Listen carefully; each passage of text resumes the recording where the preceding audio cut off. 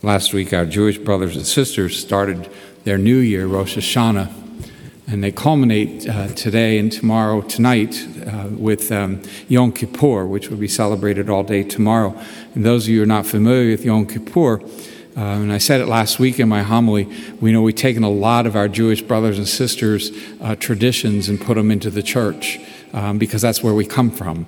And so a lot of the things we do here would be very familiar to a Jewish person who was in our midst, and we at a temple would be very familiar with what's happening in the temple. The one thing I said that we've neglected was the Feast of Yom Kippur, which is the Day of Atonement.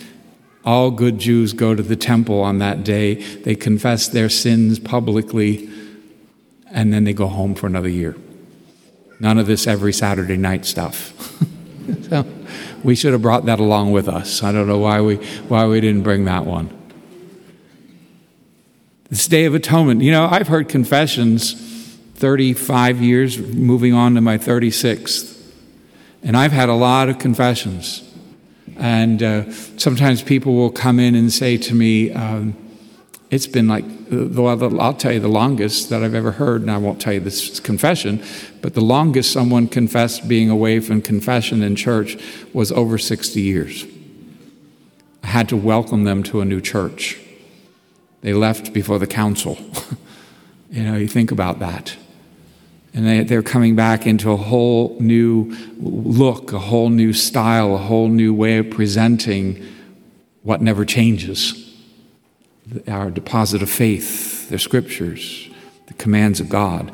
I've also heard others who, 55, 40, 30, 20s, 4 weeks, 9 weeks, 2 days, and sometimes, people say, oh, it's too late for me.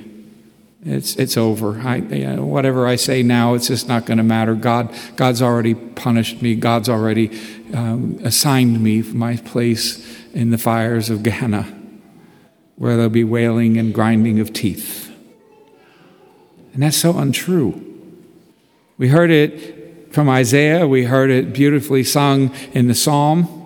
Seek the Lord while he may be found. Call to him while he is near. Even in our darkest days, Christ is next to us. Christ is just ready to hear those words, I am sorry.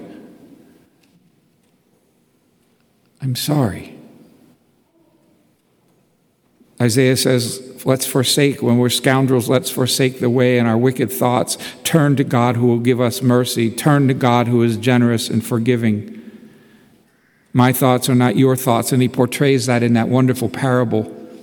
Am I not free to give my mercy to anyone whom I wish to give it? It's never too late for us.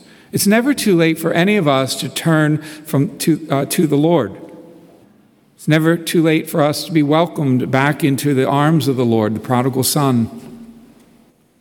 It's never too late for us to stop living our aimless lives filled with no meaning. It's never too late for us to leave our sins to embrace the mercy of God. It's never too late for us to be welcomed by a loving embrace of Jesus, as it was put into the marvelous parable tonight. It's never too late. Never too late to receive the grace of the Lord who continues to go out and look for us every day. Remember what he said? I'm going to leave 99 of you behind so I can go find just that one. And I often say to people, put that one person, name them by name, and ask the Good Shepherd to find them.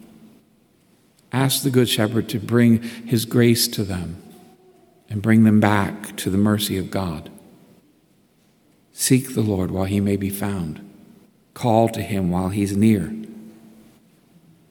You think about all the people in life we read about. I just go home and Google. I didn't want to get too involved in this. I'd get too wrapped up in it. I could spend days doing the research.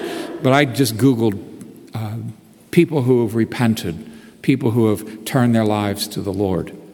And you come up with a great list. There are movie stars and singing people, musicians, actors and actresses, politicians, kings and queens, saints and sinners. We think of our own St. Paul, St. Augustine, Constantine, also many people who seem destined for a path away from the kingdom of God, who suddenly, by the grace of God, knew it wasn't too late and turned to seek him when he was near. And so tonight we, his people, rescued and restored by the grace of God, who sometimes get it wrong, but most of the time get it right, who sometimes wander from God, but always want to follow more closely. No matter what we've done, no matter where we've been, our God is near. Let us return to him. Let us open our hearts, follow his way, and receive his grace.